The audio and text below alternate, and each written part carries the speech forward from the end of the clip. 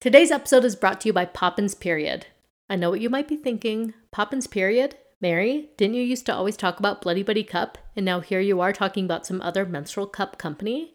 Well, guys, let me assure you that I'm not some menstrual cup talking ad reading floozy. They rebranded! Bloody Buddy Cup is now Poppins Period, and not only do they sell their original menstrual cup that we all fell in love with Bloody Buddy Cup, they now also sell a full lineup of other menstrual cup products, and there are more to come soon. They recently introduced period underwear, which I hadn't really been that familiar with. I bought some for the postpartum time. And I mean, if we're talking about blood, we could talk about pee a little bit, right? I had 4 babies in 6 years. I've been wearing period underwear, just as some backup because, you sneeze, you laugh, you jump, you do whatever after you have babies. And it's you need to be a little careful. So I've worn period underwear in that capacity, but before I decided to promote it, I wanted to give it a full cycle, see how I liked it in conjunction with my menstrual cup, because again, I love my Bloody Buddy cup so much, and I really loved it. The Poppins Period underwear are high-waisted and kind of suck you in a little bit if that's something you're into, and they're so flattering. The cuts on the side are that seamless nice cut, so you're not gonna have bumps on the backs of your dresses, if you know what I mean. Anyway, and they really worked so well. It was so absorbent. Am I allowed to say that word without grossing you all out? I think that we're far past that. Anyway, I want everybody to try it. If you go to popinsperiod.com, you could use my promo code WANNACHAT for 10% off of any menstrual product that they sell on there. So you could get my beloved menstrual cup that I've been using for years. I love raving and telling people about this cup. It has truly changed my life. I feel whenever I have my period now, I mean, luckily I've been blessed with light periods and I don't really cramp that much, but the freedom I have been given by this cup cannot be over exaggerated. It has changed my life completely. I love it so much, and I'm really loving these period underwear. They have a couple other little products too, and there's more to come later. So go to popinsperiod.com. You can join their mailing list so you could be alerted every time they drop a new product, and you could use my code WANNACHAT for 10% off of your whole purchase at Poppins Period. Okay, on with the show. Hello everybody, and welcome to today's episode of the I Just Wanna Chat podcast. I'm Mary, and I'm so excited because today we're kicking off the best month of the year. It's a time where we get together and we do our best of episodes. So this whole month we're going to be doing best TV, best movies, best pop culture moments, best influencer moments, and today we're kicking it off with the best Taylor Swift moments of 2023. So we're going through the top 10 moments that had the most impact, that made us the most excited, that made us the most happy, confused, sad, and lonely at the same time. Dare I say? Anyway, just kidding. I'm regretting that pun already, but it's all right. We're going to roll with it. And now I'm just going to start the show because I've already sung, I've already embarrassed myself, and mainly, we have a lot of ground to cover. There's a lot of stuff to chat about today because Taylor Swift was up to a lot this year. So stay tuned. It should be a good one. Hello, everybody. Welcome to today's episode. I'm so excited. December is my favorite month for many reasons, not just for Christmas. Honestly, I truly mean this without irony or anything. I think I am as excited about the Christmas spirit as I am about people's year in review lists. All year long, I just am waiting and anticipating year-end, best of 2023 lists. So I decided that for this month on I Just Want to Chat, we're going to do a year-end list every week because there's a lot of stuff to talk about. So this month we're going to be talking about the top 10 pop culture moments, the top 10 things we watched. I have a couple other things, top 10 internet moments. And then today I am bringing to you the top 10 Taylor Swift moments of 2023. And boy, was there a lot of content and options to choose from to make this list. But I'm feeling good about the list that we created. And I have Alex Arndt here with us today. Alex, say hello. Hello, everybody. Which again, you guys know what that means. I did not find a proper guest for this week, but hopefully I'm a proper guest I do, by now. You are very proper. You're a guest and you are proper. And you are good at it. I think that you're a very good podcast thank you. guest. You do well on here. and you always get a lot of compliments. I do get That's a lot great. of I cute appreciate texts after you come on, and like DMs from people. That's very kind. I would say, however, with this particular subject, I don't know if you're the strongest that I could have chosen from. Yeah, I think you're probably right. Describe your relationship to Taylor Swift, me aside. I can only handle so much. I feel like I have a moderate bar for her. Like she's fine to me. How up much to like a moderate amount. If removing me from the situation, how much do you personally engage in Taylor Swift news?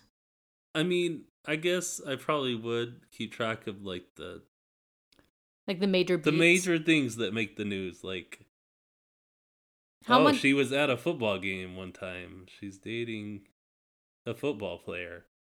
But I don't think anything more than that I would be interested in. How often in your day-to-day life, as you consume news, because you are a person that's online a lot, not in the same areas that I am in, but like you're always reading the news or you're in like forums or something, how often do you see Taylor Swift news as a normie person who's not into Taylor Swift? I don't think I can say, because I follow your stuff. I feel like that. A couple times a week? What do you say? Sure. Okay. Yeah, that sits well with me. A couple times a week. That sounds accurate. I mean, that sounds accurate. I'm not the one that lives your life, so I don't know. But anyway, long story short, we're talking about the top 10 Taylor Swift moments of 2023. And again, there were so many to choose from. And I feel okay. I mean, like, knock on wood, but I feel okay making this list today on December 5th because Taylor Swift now has a couple months off of work. Like, we're not getting any tours. She will, I'm sure, like, show up at some more football games. She's releasing the Eras Tour movie on, like, pay-per-view next week. No. Oh. They haven't announced physical copies yet, but they will, and then we're going to have to buy the DVD to have it in our car. No, so the kids can watch it. The kids will be fine. The kids want to watch it. They will be fine. Piper's already asked if she could have it. No, thank you. Yes, thank you. Anyway, but other than like the release of it on at-home streaming services and stuff like that, we have her birthday, so like maybe that will be something. I'm hoping that Travis Kelce and her get like Instagram official on her birthday. But other than that, I feel pretty confident that we're not going to get anything major for the rest of the year from her, unless it's like a big, like, takes us by surprise random news story. So long story short, like, I don't feel comfortable yet making my top 10 movies of the year list yet because there's still a lot of things I want to see this month. But as far as Taylor Swift news goes, I think things are going to be pretty calm. My predictions for the rest of the year are Travis Kelce makes some kind of post on her birthday, some kind of birthday news, something about like the launch of the streaming movie. And then I do think that we'll get at least the release of New Year's Day, Taylor's version. Like, I think we'll get it a day or two before New Year's, so then everybody could put it in their New Year's Eve content or their New Year's Day content, you know? We saw that with Wildest Dreams. Like, we got the Wildest Dreams Taylor's version like a year and a half before it actually came out for like on the 1989 Taylor's version, because they saw that everybody was using this song and she wanted to make the money. So I'm assuming that we'll get it. I really believe that we'll get Reputation Taylor's version in February, but we'll get New Year's Day at the end of this month. Anyway, that being said, I was going to do like an honorable mentions thing, but truly, like, we do not have time for it. There's so much to go over, especially because there was big Taylor Swift news this last week with the Paine thing and the Joe Alwyn thing, which we will go over. It has its own spot on our list. There's not that much time to go over like a big long list of honorable mentions, but what I will say is, you know what you're going to miss from this list? Out of all the things Taylor Swift did this year, the fact that she released 2 albums is kind of like a footnote on this year, which is weird. Oh, sorry, unprofessional of me. Now I dropped the phone. It's kind of like a footnote this year. Like, I was putting it together, and I do have, I mean, spoiler alert, I have like some of the album announcements, you know? But like the albums themselves, I was like, oh wait, should I be putting like 1989 Taylor's version and the fact that we got like one of her best songs ever, like a true top 10 song of Taylor Swift's for me from now on is It Over Now? Like, we got some great music from her this year. And it's not even in the top 10. That's how action-packed this year was. Can you believe it? I cannot. So anyway, we don't really have time for honorable mentions, but I do think it's worth pointing out that absent from this list will be the release of Speak Now Taylor's version and 1989 Taylor's version. I mean, not exactly, because this is a good segue. Our number 10 on our list of the top 10 Taylor Swift moments of 2023. And really quickly, before we get into the list, how did I rank these? What's my thought process behind this, okay? Here's the deal. I went on my Instagram today and I put up a question box and I said, like, hey guys, I'm making this list and I'm recording this podcast episode tonight. I already have my list down and I felt very confident in it, but I wanted to see what people would say were like their top Taylor Swift moments of the year. And there was one moment that like totally outweighed, like, I think that there was one response, or like there were, how do I want to respond? That everyone had? Yeah, basically, like, there was one big one. There were a lot of other ones, but, like, there'd be 10 of this one event for every one other entry of, like, anything else. Outweighed? Like a 10-to-1 ratio of people. Wow. Yeah. And I don't even have that one as my number one. Because how I'm ranking this in my mind is cultural impact, excitement, and like the feeling. I think I'm ranking this on feeling of, oh my gosh, this thing is happening. I need to stop everything right now and participate online. Like, I need to see what just happened so badly right now. Or like, oh, this news just dropped. I'm going to drop everything and go investigate it. Like, that's kind of like the level of excitement that I'm working with here. Okay. And I'll kind of go over those moments throughout the list. But if we're talking about impact, that's how I'm interpreting impact with this list. Like, okay, what packed the biggest cultural punch? What times and like what things that happened this year were the most talked about? Does that make sense? And I really try to keep recency bias out of this, but alas, it is what it is. We'll see how the list shakes out, but I feel pretty good about my picks and where I placed them. So anyway, with no further ado, let's get into number 10. I did say that the releases of the new albums were not on the list. And by saying that, I really meant like the actual like albums and the music itself wasn't on the list. But the release of Speak Now, the Kansas City show, where Taylor Lautner came out and did that little flip on the stage, is our number 10 spot. We were all anticipating the release of Speak Now, Taylor's version. We were all anticipating the release of Dear John. The vault tracks, I mean, again, I said that we weren't really going to talk about the music that much, but maybe we should. The vault tracks were probably the most lackluster of all of the vault tracks from the re-releases. I'm trying to think. I Can See You was a fun song, but the video and her involving Taylor Lautner again was just like a really big, fun moment. And as much as like Taylor Lautner, I do think he's a really, really good guy, but he does kind of like drive me nuts.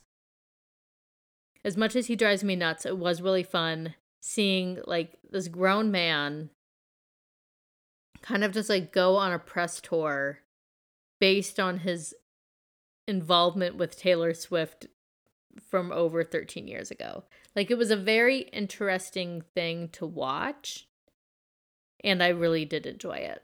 And Joey King coming out and being in the video and everything. It was just like, it was a really fun night. But like the biggest impact for me of that night was watching on a grainy live stream. She starts the Speak Now era of the tour. She does Enchanted. And there was a lot of hype and a lot of people questioning, like, okay, is she gonna like add something else to Speak Now? Because it's very weird that this era is only one song old. And then Taylor Swift has a museum in Nashville, or there's like an exhibit about her at a museum. And one of her guitars from the Speak Now era was like noticeably absent from the museum. Like there was a sign that said like it's traveling right now. So everyone was like, is she gonna bring out the Speak Now guitar and like do something special? So all of us, we were all watching on this grainy live screen. And then she finishes Enchanted. She walks off. It looks like the era is done. And then you see her grab a guitar. She walks back over to the middle of the stage. The crowd goes wild. I was losing my mind watching this live. It was so, so, so fun. And then she grabs a guitar. Her band comes out. And they do Long Live. And that was one of the, like I think if you talk about, like, what the Eras Tour means for, like, actual true Taylor Swift fans, which, again, like, not in, like, a gatekeepy way, like, oh, for the real fans or whatever, but, like, if you're trying to describe the excitement of the Eras Tour and what this whole year has meant and how fun it's been and the impact and the like the straight up joy it's brought into people, one of the moments you have to talk about is that moment when she grabs that koi fish guitar, she plops herself back up on the platform, her band comes out, they sing Long Live, and then even more exciting, maybe not more exciting but equally exciting, was the next night on the same grainy live stream, watching her finish up Enchanted and then saying, okay, is she adding it to the set list? Is she going to add it to the set list? Like, what's going to happen here? And then she just picks up the guitar again, and then it was like even more excitement. It's like, yes, it's been added to the set list. It's not just like a Speak Now release day thing. So anyway, it was a very fun night. It was a fun night to be on the internet. It was a fun night to be a Twilight obsessed, Taylor Swift obsessed person on the internet. It was good. And it was also very good that it led to us just getting Long Live on the set list, because the Speak Now era was very, like, there was no reason for Enchanted, which is like one of my top 5 Taylor Swift songs of all time. There was no reason for Enchanted to be the only Speak Now song, really, but the addition of Long Live was just very, very, very good. So anyway, that's our number 10 spot. Alex, do you have anything to add about that? Do you know about anything that I just talked about? Pretty much no, but all right, well, that's great. Move along. All right. The next number we're going to talk about, this is kind of where recency bias comes in with both 8 and number 9, or with both number 9 and number 8. We're going to talk about Brazil really quick, just because it's definitely not fun. But if we're talking about like big news stories and headlines and cultural impact and discussion and discourse, we have to talk about the tragedy that happened in Brazil and then just kind of everything that like surrounded it. So for context, this all happened about 2 or 3 weeks ago. Taylor Swift was performing in Rio, and the Brazilian people were very excited to have her. It was her first time going down there. They've been very, very passionate about Taylor Swift for a long time. And I mean, and like Brazilian music fans are very passionate in general. Like there's kind of like a meme online that says like, come to Brazil. Like at anytime anybody like goes viral, like people will go in the comments and be like, I have seen those. Alex went to Brazil for 2 years once for a Mormon mission. Yes, I've lived there for 2 years. Is that how you say it? Like you lived there, or like you went there? Yeah, I lived there. You did live. Yeah, I guess that is true because you were there for 2 years. But I don't know. I feel like sometimes like mission terminology, I'm like lived there, but then again, like I'll say that I spent a whole summer in Hawaii for like nannying. I'll be like, oh, I lived in Hawaii for a summer. So yeah, I guess. Yeah. Okay, you could say that you lived in Brazil. Yes, Sure. Sure. Anyway, long story short, it was very anticipated that she go down there. So she had a couple dates in Rio and then a couple days in Sao Paulo. She goes to Rio and there's like a massive heat wave. And I guess the stadium that she was performing at had some kind of like retractable roof situation that really locked in heat and made it like, I was reading some bizarre numbers, and maybe I'm just like not great at like Fahrenheit Celsius conversion, but some of the numbers I was reading was saying that like it felt like it was 140 degrees in there with the humidity. And you watch videos of Taylor trying to perform, and this is a girl who is like a well-oiled machine. Like kind of towards like the end of like in the 1989 era, you can normally see her get like somewhat winded, and like her hair gets frizzy, whatever. But in Brazil, it was like she was heaving. She was trying to catch her breath. She was so red. If you one of the craziest videos to watch from that first night in Brazil where it was so hot is to watch her trying to perform August. And that's like the big like climax of the folklore set, right? So she does like the run across the stage and she lifts her hand dramatically and her dress is flowing, and it's the back when we were still changing for the better part, like it's a big moment of the show.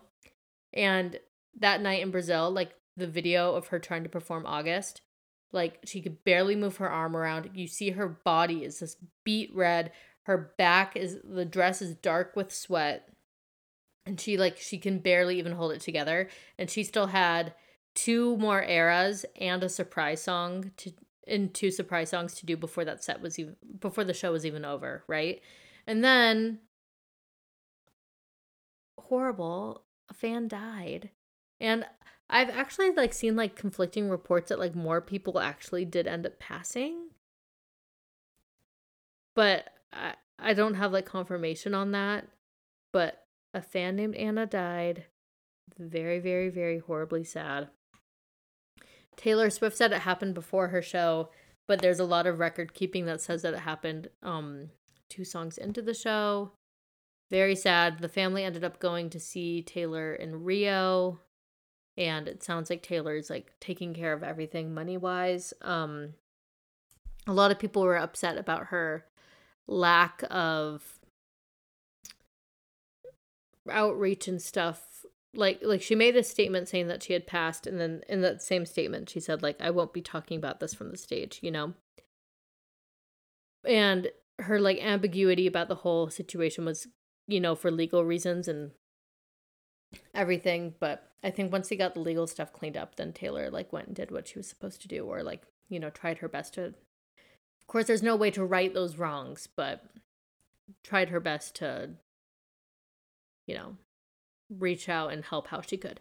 But then more crazy stuff in Brazil. Oh, and also that night when it was so hot, they had like extreme water problems in that stadium because you're not allowed to bring in any outside water.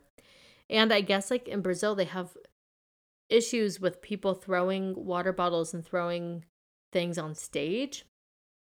So when you get a water bottle, you could only buy a small one, and they take the lid off for you or something. So then like you're going down into like the general area and you're sweating on everybody else, and it's so hot and humid, and like you don't even have a lid for your water bottle. Like it sounds literally like hell on earth. Like I love Taylor Swift. I wouldn't go to that concert, Anyway, so the next day they're supposed to do the show.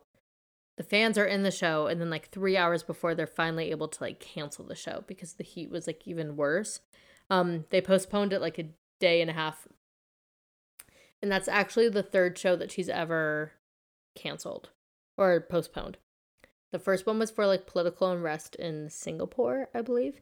And then the week before was her second postponed show ever in Buenos Aires because there was like a lightning storm, and it was like an open air stadium and they couldn't do it, and like a huge rainstorm. So then they postponed it. The next Brazil show, pouring rain, and then Taylor Swift sings Bigger Than the Whole Sky, which is like not a song that anybody ever expected that she would sing live, because that song's about, loss, and people have their own theories about it. We'll get to that later. Anyway, so like the Brazil shows, Just very bizarre and very sad, and just kind of like a dark cloud over all of it. So again, not exciting to talk about, but important to talk about nonetheless. So there is number 9. Number 8. It's time for the Joe Alwyn revelations that we got last week, which again, I tried to keep recency bias out of this, but I think if we're looking at the whole year, we'll get to the Joe Alwyn breakup, obviously, later down the list. But there's been a lot of questions about when did they actually break up? What was the nature of their breakup? Who initiated the breakup? How long have they been broken up? And this week we kind of got This week we kind of got a lot of answers. And by so doing, we also got a lot of questions. So this last week, the Spotify Wrapped came out, and Taylor said, like, to celebrate, here's an unreleased song called You're Losing Me. And it wasn't completely unreleased. So it was a vault track that was released on hard physical copies of a midnight special edition that she sold for one day at MetLife Stadium over the summer. And so, like, the song has kind of lived on TikTok. Like, people have gotten, like, illegal versions of it and stuff. And, like, they made it into the meme where it says, like, I'm the best thing at this party. And then immediately after it says, I wouldn't marry me either, you know? So the song has been around, but she properly released it last Wednesday, I believe. And then that night, and the song, this is the first time that the real, like, general public at large was consuming it, and they were looking at the lyrics and they're like, whoa, this was supposed to be on Midnights? Wasn't Taylor Swift still dating Joe Alwyn during Midnights, like, when that was released? This doesn't sound like a song that you would sing about somebody that you're still dating, you know, because it's kind of, the whole song is You're Losing Me. Like, you're not giving me what I need in this relationship. I'm the only one working right now. Why isn't this working out? I'm trying so hard. Do you just want this to not work out anyway? Will you ever marry me? That kind of stuff, you know? It's an anxiety-ridden song, and it definitely isn't a love song. But it was allegedly written to be on Midnights. I had my doubts, but then, the same night that's released, Jack Antonoff goes on his Instagram story and says, here's a picture of Taylor the night that we wrote and recorded You're Losing Me on December 5th. Whoa, happy 2-year birthday today. On December 5th, 2021. And he said, wrote and produced that day. Meaning that this song about Joe Alwyn and the rocks in their relationship and how hard things were and him not wanting to marry her and her anxieties about that, that was already going on back in 2021. And obviously, Jack posted that with Taylor's blessing. Nobody on earth has any level of access to Taylor Swift where they could post a picture of Taylor in her home, in her own kitchen, and then give personal details about her life on a public platform and have it, like, not be deleted and stuff immediately. But, like, nobody's in her close inner circle like that doesn't know the rules, right? So to me, that was like a Taylor Swift co-signed post. So from there, we had a timeline like, oh, wow, okay, so December 5th of 2021, that's actually insane that things have been going on for that long and, like, they'd been on the rocks for so long. Then enter in Kelly Teller. Kelly Teller, married to Miles Teller, the star of the I Bet You Think About Me video, which was recorded, like, filmed right before Top Gun? Oh, sorry. What? Isn't he in Top Gun? Yes. Okay. Yes. I should sound more enthusiastic. Yes, he is, Alex. Yes. Yeah. He's also in The Spectacular Now, which is one of my favorite movies ever. Did you know that? Nope. Now you do. Anyway, they recorded the I Bet You Think About Me video like days before this song You're Losing Me was written and recorded. Kelly Teller was on set and she was also in that video.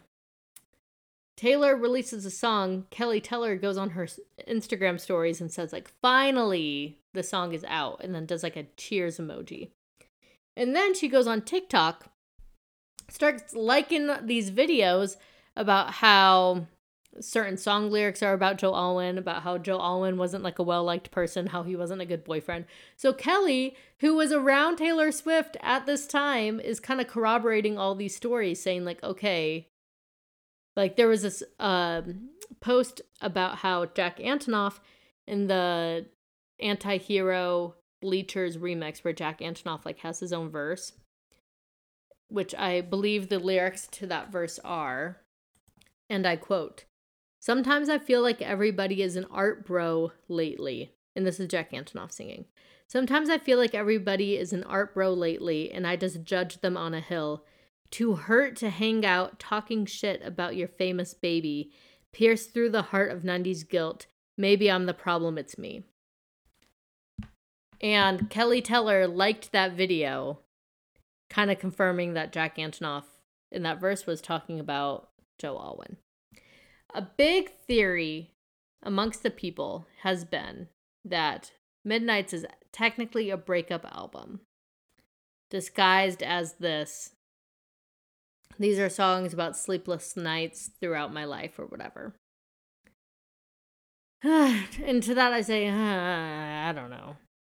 I feel like people underestimate Taylor Swift's ability to just, like, come up with songs and concepts and just, like, write music. Like, I don't think everything... She should be able to do that. Yeah, like, I don't think everything is, like, ripped from the pages of her mind. Like, I think that we could trust her to kind of just, you know, like, be a storyteller. Like, I mean, like, we have Folklore and Evermore. Like, so I don't know. I do believe that Bejeweled is a song that's kind of about, like, if we're now supposed to believe this timeline of Taylor started to become famous again.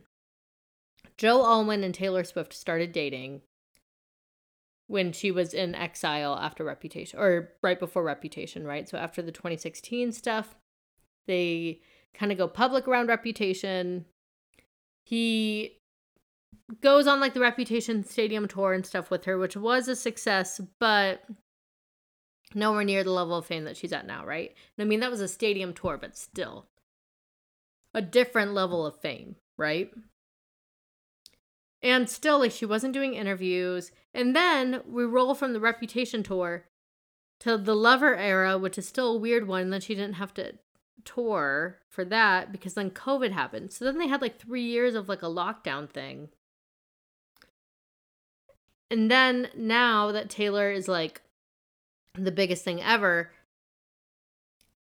he, like, now has problems with, like, the fame and, like, he can't handle it. That's kind of the narrative that people set up.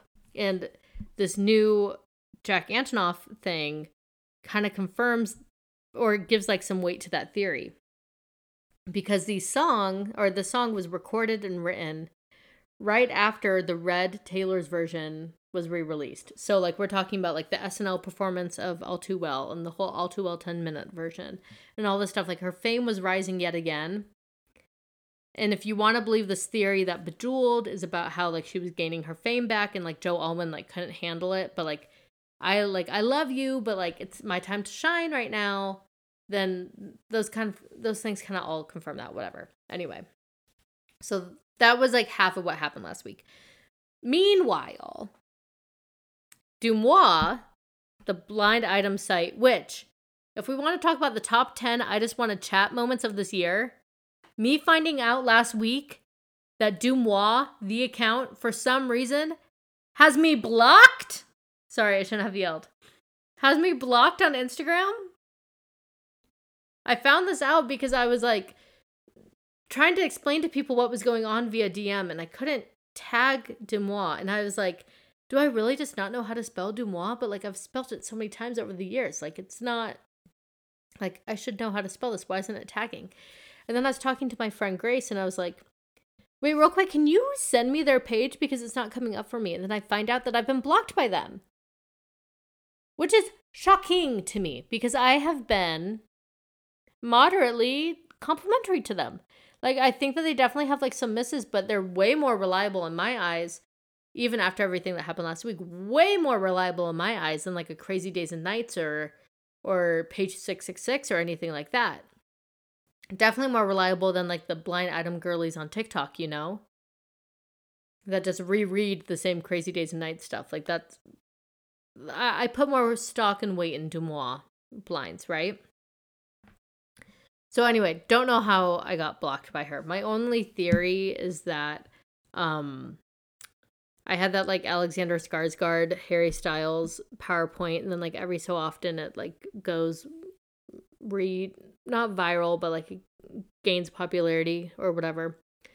And I like refuted something that Deuxmoi said that they had confirmed, but I'm like, actually, it wasn't confirmed, blah, blah, blah. That's the only thing I could even think of. But like, I'm such small potatoes. Like, if you're listening to this podcast like right now, you're one of the few. Like, I'm not popular. Like, I don't understand how Deuxmoi even has me like on their radar to block me. Anyway, that's neither here nor there. But Deuxmoi, while all this like relitigating of like Taylor's relationship timeline was happening, was standing by the fact that she believes, because she was told by somebody very reliable, that there was a wedding ceremony in 2021. And she was saying like, everyone's saying that they broke up. Maybe Just You're Losing Me isn't about Joe Alwyn. Maybe it's just a song, because I know that they got married. But then here comes in Miss Paine, Mrs. I don't tweet, I don't get out of bed and talk to the internet ever. The last time she tweeted anything was in response to something that happened in 2020. Like, she'll like retweet stuff, but like she doesn't really engage on that level. Paine is Taylor Swift's publicist and like kind of like the mastermind behind a lot of Taylor Swift related things. She posted a screenshot of Deuxmoi's Instagram story doubling down on the marriage ceremony thing. Paine says, enough is enough with these fabricated lies about Taylor from Deuxmoi. There was never a marriage ceremony of any kind. This is an insane thing to post. It's time for you to be held accountable for the pain and trauma you cause with posts like these. I read that and I was like, whoa, insane, crazy. Kind of maybe a little weird that she used the terminology pain and suffering or pain and trauma, right? Come to find out, sorry about the yell again. Come to find out, Deuxmoi had posted and then deleted, right? Like the slide after the slide that Paine had screenshotted as her example. Originally was a slide that talked about Taylor Swift's alleged miscarriage. So really what Paine was addressing there was the miscarriage lie, but she didn't want to perpetuate that, so she just kind of clung on to this like marriage ceremony lie. Very weird stuff. And then even weirder, Deuxmoi comes out and is like, I have no reason to lie, but publicists have a reason to lie. Which, first of all, yes, you do have a reason to lie, Deuxmoi. I mean, I'm already blocked, so she won't hear this, but like, she does have a reason to lie because she makes her money by, you know, saying rumors and whatnot. Anyway, she said, I don't lie, publicists lie. But anyway, sorry to Taylor. So it's like, what are you apologizing for then if you're standing by your claim? I don't know. Weird stuff. Anyway, there's number 8. Weird week in Taylor Swift history. But now we have some answers and some more questions about the Joe Alwyn of it all. Anyway, number 7. We have the LA shows.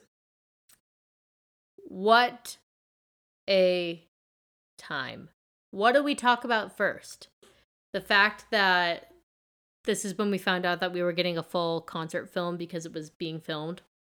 Did we talk about the fact that I was there, that I got $54 tickets to night 3 of the Eras concert a couple days before the show began? I got them for $54. I sat behind the stage, basically. I bought the tickets. I always wonder, why do I even talk about it? I bought the tickets the night before my mom passed away, which was obviously a whole thing.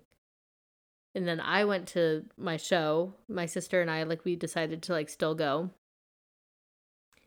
we went to the show, and then she plays You're on Your Own, Kid as a surprise song, which was like a whole thing. But anyway, that's my relationship to the LA shows. But the cultural impact is not that. The cultural impact is, what do we talk about first? Probably the Karlie Kloss of it all, right?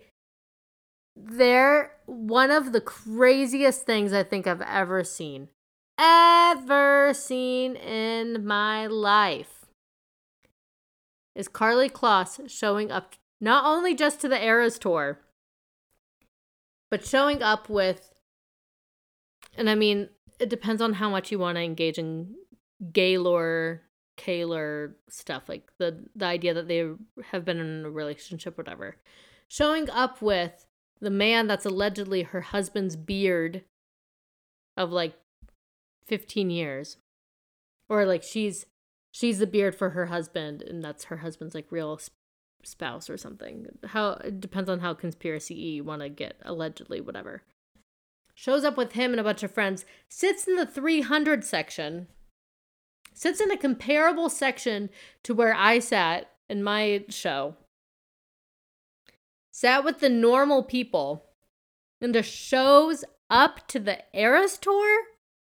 Just wanted to see it like anybody else. Like, but where's your pride? My goodness, like to show up. She's just that humble. Yeah, I'm sure it was just all humility. Yeah, because I mean, even if they didn't have a relationship, they definitely had a falling out. Taylor Swift singing in It's Time to Go. In fact, what she seems, not a crook from your, or not a twin from your dreams, she's a crook who was caught. And outing her as the person that helped orchestrate the sale of her masters to Scooter Braun and everything, just as a snake. Taylor Swift had outed Karlie Kloss as a snake not 2 years before Karlie still shows up to the Eras tour. Not at a VIP tent or anything, a paid ticket holder. I will never get over it. That was one of the wildest internet nights of my life. One of the wildest. Wait, and so, who broke this? Was it people who were actually sitting next to her? Yes, that was the thing. People were posting pictures. Look who I'm sitting next to. And everyone for the first hour really thought it was a joke. Like, yeah, that's crazy that this girl that looks so much like Karlie Kloss has the guts to even show up. Like, that was our line of thinking back then, because it was so out of pocket that Karlie Kloss would show up to the Eras tour, where we really thought, like, I truly remember thinking, that's crazy that this girl that looks like Karlie Kloss wouldn't do a better job of disguising herself, because that would be embarrassing to be at the Taylor Swift concert as a Karlie Kloss lookalike. That was my line of thinking. Yeah. And then Karlie just shows up and it's actually her with a member of the Chainsmokers, nonetheless, in her little group. It's just like hit after hit after hit of Pride. What's significant about that? Well, just hanging out with a member of the Chainsmokers. I don't know. In the 300 section, why are the Chainsmokers in the 300 section? The Chainsmokers make $400,000 a night pressing play on like their DJ computer, like down the street from us in Vegas. What are they doing in the 300 section? Is that the cool thing to do in LA? It's not. No. Even the cast of Grey's Anatomy, they were sitting in the 100s. They bought their tickets. Yeah. Busy Phillips, she bought her ticket. She wasn't in the VIP area, but she was still in the 100s. I took my daughter, and I sat in the 100s. Piper and I in her Vegas show, we were in section 140, right in the middle. It was Great hard to get seats. tickets. You know, it was hard to get tickets. I'm a woman of limited access funds and means. And I was still able to figure out a 100 level ticket for myself and for my 6-year-old. Karlie Marie Kloss, I don't know her middle name. I think it's actually Elizabeth because of the song Betty. Karlie Elizabeth Kloss shows up and shows up to the Eras tour. She had a baby like a month before that, which I'm not It wouldn't making. stop you. Of course, it wouldn't stop me. I was 3 months Maybe postpartum. she's still a fan, even though they had a falling out. She doesn't conduct herself like a fan because she screwed Taylor Swift out of many of things. She was a crook who was caught, Alex. I only bring up the baby thing just because it's like, it was one of her first public appearances out since she had a baby. Yeah. And she was like wearing this like white t-shirt, definitely like not nursing friendly or pumping friendly or anything. But then like, just knowing she had to figure out the logistics of pumping at the Eras Tour. Like there were so many barriers of entry for her to go to the show. Like, the embarrassment, the 300 level seat of it all, the fact that she was going to have to sit with the public, the fact that she was enemy number one in that whole stadium. People do not like her.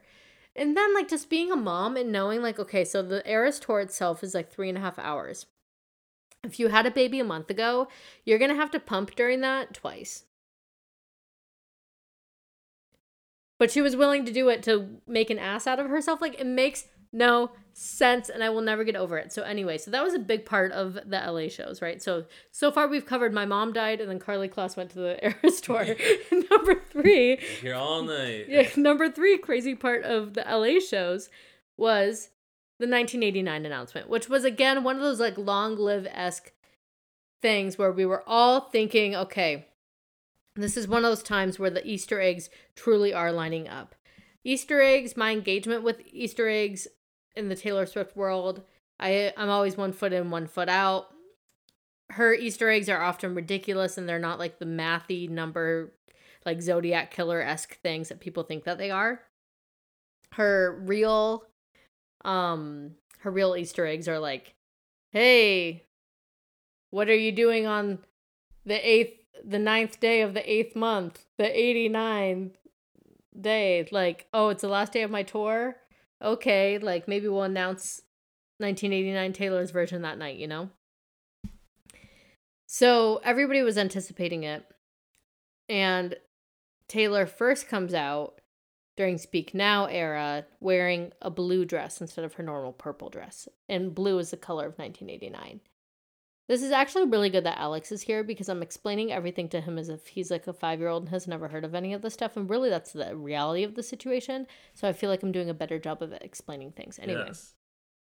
She comes out in a blue dress. And the moment she came out in a blue dress, like, my heart just raced. I was like, oh my gosh, we really got an Easter egg right. She's really going to announce 1989 Taylor's version right now. But there was still a little bit of question about the blue dress because it was like a periwinkle blue where it's like, is that really blue? But then we get the red era, and then we get Folklore. And then she comes out in a blue dress in Folklore, and everyone's like, all right, here we go. Here we go. Like, we've been right. Like, this is so fun and so great. And just like her little smile, like when like the spotlight turned on and she was on the roof. And she's just smiling because she knows that everyone's freaking out because she's wearing a blue dress for the first time in the tour. And then she comes out of the stage for the 1989 era in an all blue ensemble. And the crowd goes wild. It's one of those TikToks that like I will stop and I will watch the entire thing every time it comes across my feed. It was just such a fun night. And then, yeah, so she announces 1989 Taylor's version. She plays New Romantics, which is a song that for some reason everybody's obsessed with. I am not. And then she closes out the tour with New Year's Day. It was a great night. The LA shows were really great. And then we get to relive them on... Eternally, on yeah. VHS. If I don't go to heaven and and I don't get to watch the Eras Tour, then I'm going to say, send me somewhere else. There's no Eras Tour here? I don't need to be here. Anyway... So that's our number 7. Number 6. This might shock and surprise you all, because it shocked and surprised me when I was composing this list. The only logical place for this event to go is our number 6 spot. And it's the Joe Alwyn breakup. And you might be thinking, Mary, don't you think the dissolving of a 6-year relationship that gave us songs like Peace? But I'm a fire and I'll keep your brittle heart warm. If your Cascade Ocean Wave Blues waves of blues come. All these people think love's for show, but I would die for you in secret. Invisible String. The Lover album. He gave us all of those. I mean, she gave us all of those inspired by him. You would think that that would be higher up on the list, but really, impact-wise, it's number 6. And there's not even much to say. We just talked about the breakup for a really long time. It was shocking. It was shocking. It was weird, though, that he was never...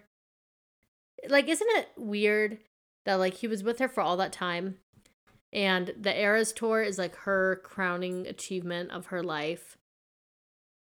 And he never watched it. That haunts me. That's going to be one of my Roman Empire things. Like, that is something that will keep me up at night. And I mean, I don't think I'll ever forgive him for the removal of Invisible String from the set list. I was lucky enough to go to the Eras show twice, and I went in Las Vegas. I still had Invisible String. So she only performed Invisible String for 3 shows, or for 3 tour stops, and then she replaced it with the one. And it's just really crazy. I don't know. I was very shocked when he broke up, when the announcement came out, but it seemed like she bounced back really quickly. And yeah, and everything was fine. There's not much to say that hadn't already been said. It was a shocking breakup. The more we learn about him, the more it doesn't seem like it was a good fit. The more I have to see pictures of him making her sit on the outside of the booth while he sits nestled in on the inside. I watched the dumbest Hulu show ever for him. You know? So, okay, yeah, he gave us the song Peace. He gave us Invisible String. Okay. But he also gave us that crappy Conversations with Friends show, where I was given the ick so deeply from that guy. That was an actual show that he was in. Yeah, and I mean, like, it's funny because I see memes that say, like, Travis Kelce is the first, like, nepotism boyfriend. Joe Alwyn is, like, the textbook definition. Like, if we had a dictionary of that said nepotism boyfriend, it would definitely be him. He was the star of the show just based on the fact that, like, they were together, you know? Like, because it wasn't his acting ability. Like, he's not, like, an amazing actor. He just, like, mumbles his way through everything. I don't know. Is he very good looking? Yes. But there's plenty of good looking people out there. I don't know. I don't know. And again, if you want to talk about Roman Empire, you know what I think about every day? The biggest piece of their lore is that she was technically dating Calvin Harris. She goes to the Met Gala. She meets not only Tom Hiddleston that night, but she meets Joe Alwyn. My Roman Empire is how the F was Joe Alwyn, who hadn't been in, like, literally anything and just was, like, some dweeb with a buzz cut. How was he invited to the Met Gala, and how did he end up there? Nepotism. Well, yeah, like, so he has, like, a wealthy family, whatever. Like, he came from money, he came from privilege, whatever. But, like, to get an invite, like, to be able to purchase a ticket to the Met Gala is really, like, a thing that, like, normal people just cannot do. So she met him there. How did he get there? He had, like, 2 acting credits before that night. It never will make any sense to me. Never. Okay, anyway. There's Joe Alwyn. Number 6. Congratulations to Joe Alwyn. Number 5! This is a 2-parter. Number 4 and number 5 is a 2-parter. Number 5, we're going to talk about the Nashville shows. So much. There's so much to say here. What do we say? There was the Rain shows, and she sung Would've, Could've, Should've. There was Keith Urban and Nicole Kidman outing Phoebe Bridgers and Bo Burnham in the VIP tent. Which, I mean, like, when I say outing, like, everybody knew that they were together, but, like, you know, that was very funny. The pouring rain, and then the Speak Now announcement was just so fun and magical. I don't think people really anticipated that one happening that way, but, like, that was just such a huge night. And, like, there was so much content The rain show, like, it just looked so magical. I think it actually had to be, like, pushed back extra late that night. There was just so much craziness from that show. But part of the craziness leads us to our number 4, which is Maddie Healy. I know we want to pretend like it didn't happen. We want to pretend like it didn't happen. We want to pretend like he wasn't part of her story of this year. In some ways, you're going to hate me for saying this. Sorry. I put the Nashville show, as far as impact and as far as memes and as far as content and as far as excitement goes, I put the Nashville shows right up there with the Buenos Aires Travis Kelce show. Sue me. I don't know. When that happened, I could not believe my eyes. So let's set the scene, right? It's 3 weeks after the Joe Alwyn breakup became news. She was rumored to maybe be set up with Bradley Cooper, which is weird because now he's with Gigi Hadid. She was rumored to be attached to the F1 driver Antonio something. And then there were rumors that she was with Maddie Healy. Maddie Healy is an ex-flame of hers from long ago. He's the lead singer of the 1975, and in the 1989 era, she dated him briefly. And then years later, he came out and said yeah, that was not an experience I liked. She's great, but that was too much for me. I didn't like that. Which is weird because he's clearly a guy that not only loves the sound of his own voice, but loves to be on film, loves attention. I like a lot of 1975 songs. There's certain parts about Maddie Healy that maybe are endearing. Sometimes he looks handsome. Sometimes he looks decrepit. He's a confusing figure. And it was very, very, very weird for Taylor Swift to be with him. So when he shows up to the Nashville show, my mind was blown. Everyone's mind was blown. And then the content and people started putting the pieces together.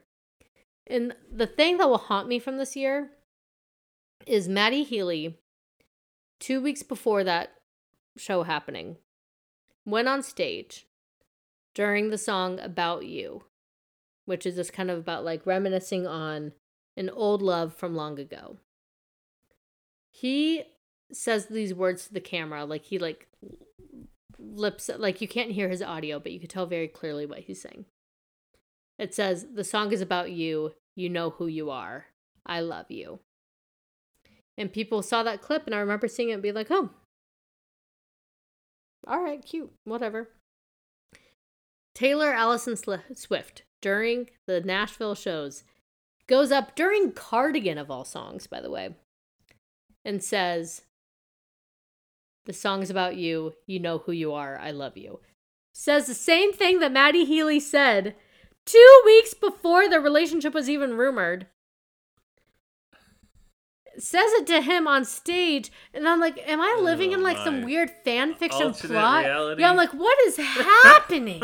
And then they were just so public, and they're holding hands everywhere. And then there was part of me that liked it, but then I was wait, isn't Maddie Healy a creep? Because I do remember he did that weird podcast stuff, and people were mad at him on TikTok for a while. But then all that stuff resurfaces, and people start taking a closer look at him. And he has said so many cancelable things. And these aren't people digging into his tweets and finding sketchy things he said in 2014 or something. They were taking audio from a podcast that he did in February, and the month was May. So only a couple months before that, he was saying some very racist things, and he was saying that he watched some disgusting pornography. Not to yuck anybody else's yum, but I will yuck that yum because the things that he was saying were demented. It wasn't healthy anything. It was very degrading, gross, racist stuff he was bragging about watching. And then he says some racist things about Ice Spice and calls her chubby and stuff. So then Taylor Swift kind of tries to redeem that situation by saying, "Hey, I love Ice Spice. I'm going to make Ice Spice sing on the Karma remix." And then Ice Spice, bless her heart, comes out with the worst verse of anything I'd ever heard in my entire life. It didn't rhyme. It didn't go with the song.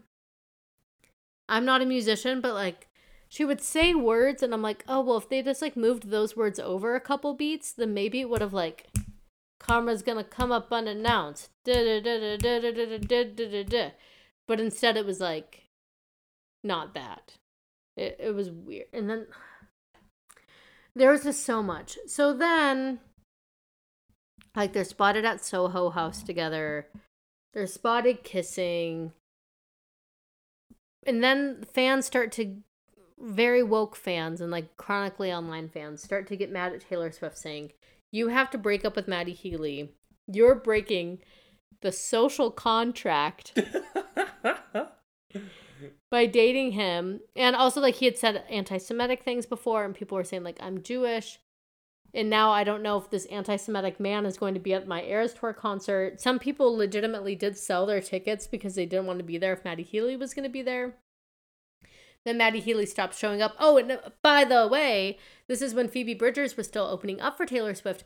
And Maddie Healy was very publicly in love with Phoebe Bridgers for years and always says, she's like the one who got away. I'd marry her in a heartbeat. She's too cool for me, whatever.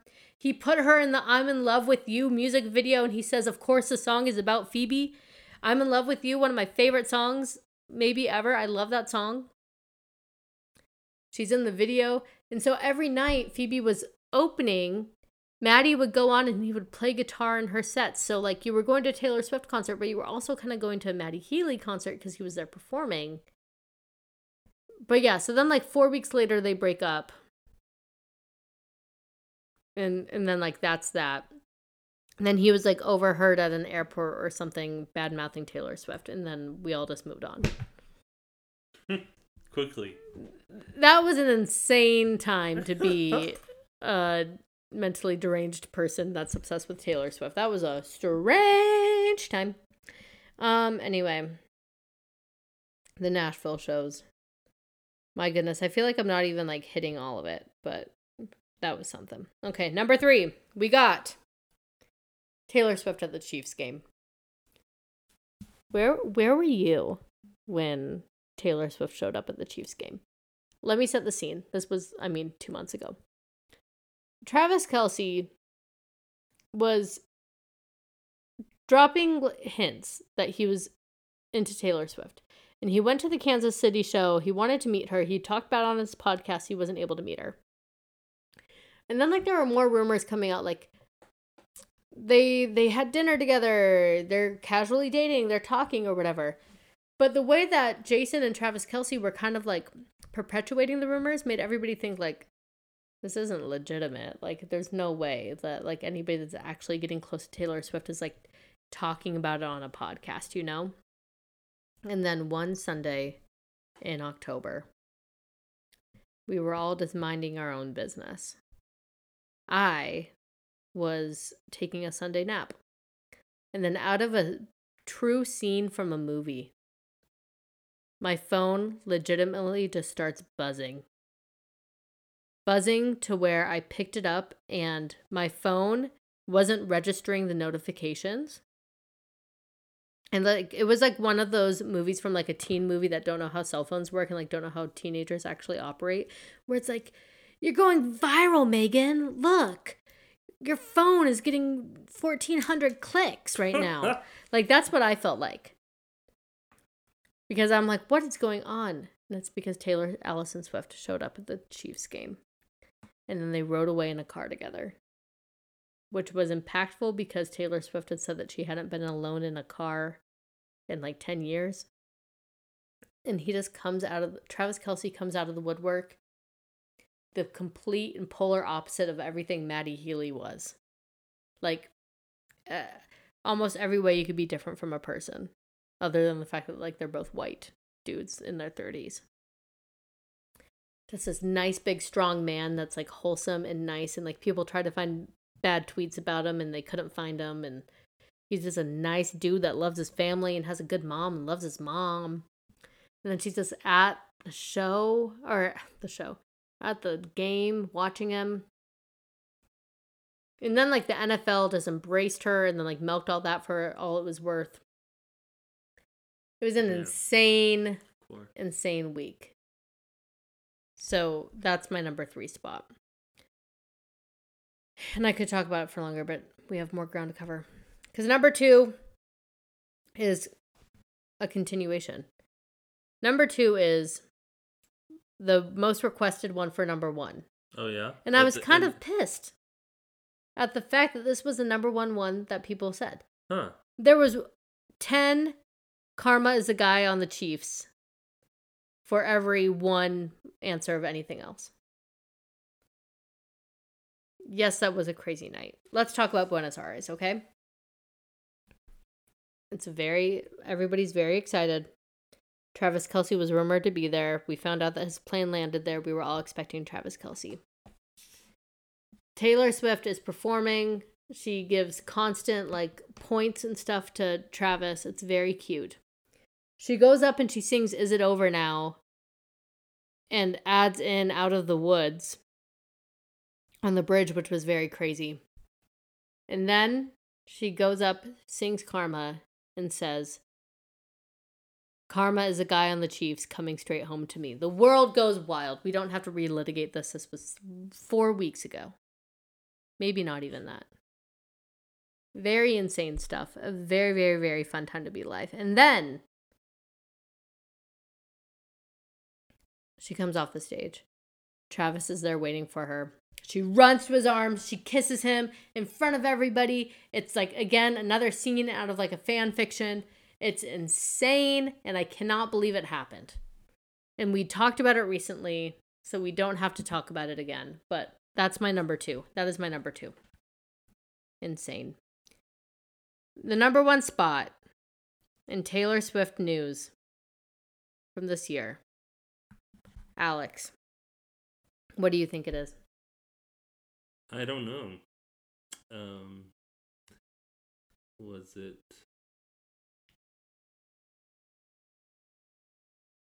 Not the to tour in general? No. Honestly, yes, that's what it is.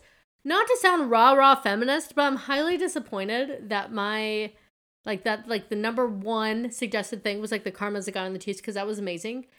But do you guys remember when we all found out in March, when the first night of the live show, that the tour was 3.5 hours long? That it was 3.5 hours long, and that she sung from every era, and that there were 43 songs. Now I sound like I'm lecturing. That was just the craziest moment ever. I remember it was Alex and I's first date night out after having a baby. We brought Augie with us. We were at Lazy Dog, and I was I only had to wait 1 week from the start of the tour. My date was the second week of the tour. So I was how much do I want to engage in the online content? I very soon realized that it would be impossible for me to avoid it. But finding out, just relive that whole night. This is my number 1. The night that the tour premiered is my number 1. And then just the fact that she undertook this whole Eras tour in general. She opens up, first of all, with Miss Americana and the Heartbreak Prince.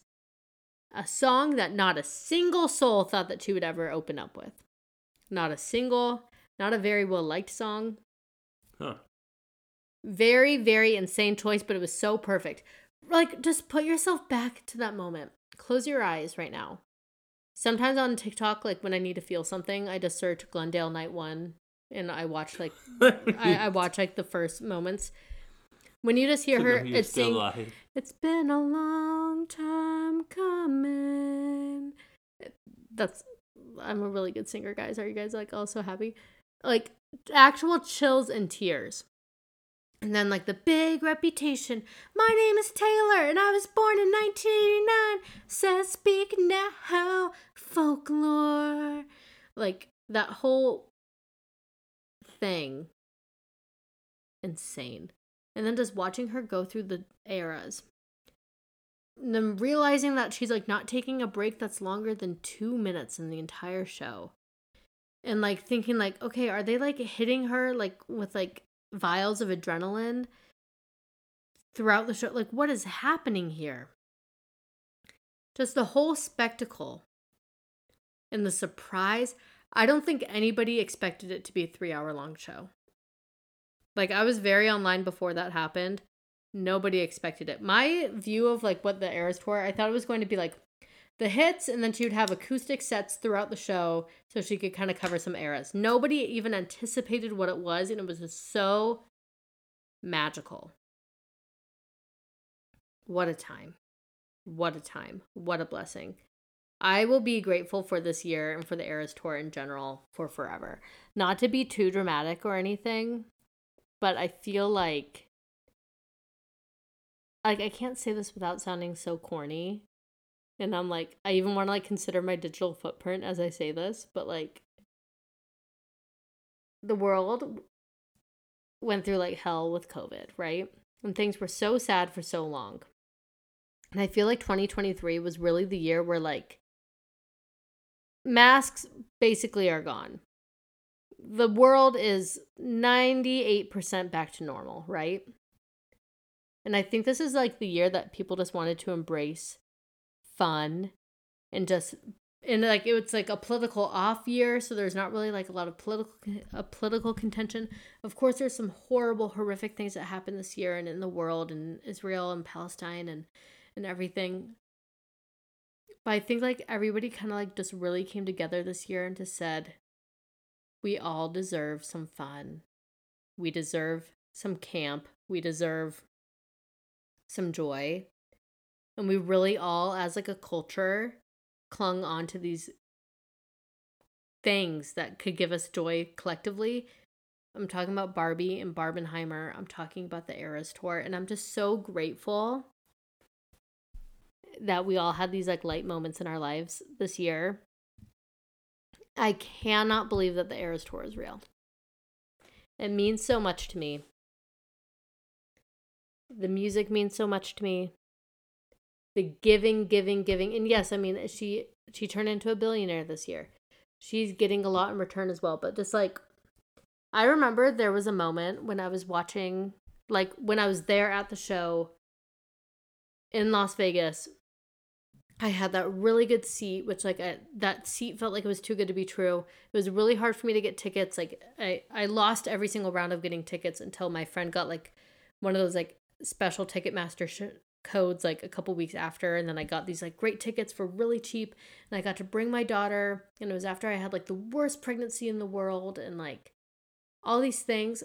And I remember sitting there during My Tears Ricochet. My daughter was like taking like a breather, so it was just like me experience the show just like myself. And you see like the imagery behind her, and you're just seeing this woman, and I felt fairly close to her, singing the most beautiful straight up poetry. And like it was one of those moments where I really felt like I cannot believe that this is real and that somebody's able to make like such amazing art, and then I'm just like able to be here and like consume it. And like I cried during My Tears Ricochet, not because I was like so moved by like the meaning of the song, but just like the impact of just being there and experiencing it and just being like, this is insane. Like this is just so wild. Like I can't, again, like I don't even know if I'm articulating it right, but there were so many moments when I saw the show where I was just like left in awe. And then like, of course, we haven't even talked about the movie yet, really. The movie, and if we want to rapid fire through some great moments. Okay, so like when she gave Kobe's daughter Bianca the hat, that was like a great moment. There were so many high moments of people like being brought together where I don't know. It's the year of Taylor Swift. They're about to release the Time Person of the Year. I know that Taylor Swift is on the short list along with like 8 other people, I think. It's probably going to be either her, that guy that created like the AI thing, or they're going to do something about the Gaza, genocide, which would be very well deserving too. But I feel like such a sap right now, but like I appreciate Taylor Swift and her music so much. I've discussed this before, but like I've always felt such a special connection with her. Her music has been with me for every beat of my romantic life, like my like fully formed human life where I'm like just not a child anymore. I mean, I was still a child, but like Teardrops on My Guitar and all that came out when I was 13. And I've grown up with her music. There wasn't a single boy or a single breakup or a single crush I had on somebody or a single life moment that I wasn't able to like relate to. Like that, like I didn't have a Taylor Swift song to pull from. So like her music like meant so much to me. And then like seeing everything this year was just so special. And I hope that everybody feels so special about it as well. It was a really, really, really good year. And I just feel so grateful to her. And yes, she's a billionaire. She has great money and resources and everything. And she deserves all of them. I don't know. I feel sappy. I feel emotional when I think about the fact that we get to experience her. And I'm very grateful. And it's been a fun year. And yeah, let me check my notes. Do I have anything? Oh, one more honorable mention I want. This is a total 180. One more honorable mention that I did want to say is the fact that she brought the dancer Jan Ravnik into all of our lives. The guy that looks like Rhysand from ACOTAR. Me and my friend Taylor right now are reading and listening to the ACOTAR books. I tried them in the summer, didn't really cling to them. Finished halfway through book 3. And now I'm giving them another go. And me and my friend, we're just so obsessed with Jan Ravnik, her dancer, the really, really hot one. I can't stop watching his videos. Alex, whenever you hear little tiny like 5-second clips of Karma or Style in the background, just know that it's because I'm rewatching videos with this dude. Wow. Great. What was your biggest Taylor Swift moment of the year? Was it naming your son after the Taylor Swift song August? Probably. Yeah, that was your biggest one. How do you feel about that, by the way? You didn't really... I don't feel like I named him after that. What do you think you named him after? Just the fact that I said the name and you liked it? That I like it and that it was a family name. It is Alex's great-grandfather's name, but that had nothing to do with us choosing it. Like, that was like an added bonus. It had something for me. That's significance for me. Like, more so than that, I feel like we were married in August. So I feel like that's like the secondary reason. I think it's August by Taylor Swift. We were married in August. And then we had family ties to it. Anyway, that's it for today's episode of the I Just Want to Chat podcast. I'm Mary. Thank you so much for listening today, guys. We're now 1 hour and 14 minutes in, so I hope that you've enjoyed yourself, and I really hope that you enjoyed this year and Swiftie stuff. I don't know. How do I end this? Anyway, follow us on TikTok at I Just Want to Chat podcast. Follow us on Instagram at I Just Want to Chat podcast. I have a goal to make 10K followers by the end of the year. I'm so close. I believe that we can get there together. Please follow me. And then also, again, if you're looking for some period freedom, go to poppinsperiod.com. Use my promo code WANNACHAT. You'll get 10% off of all your period products. I just had my period a couple days ago. I used my cup the whole time. It was literally no biggie. My period came. It went. I was like, oh, is it over? Huh. I guess there's like no more blood in my cup. It's over. All right, great. It's such a no-brainer, and it takes every single pain point of periods, at least for me, out of it. So anyway, go to Poppins Period. Get yourself a menstrual cup. Get yourself the period underwear. Enjoy the period freedom. And we will see you next week for another top 10 countdown. All right, see you soon. Bye.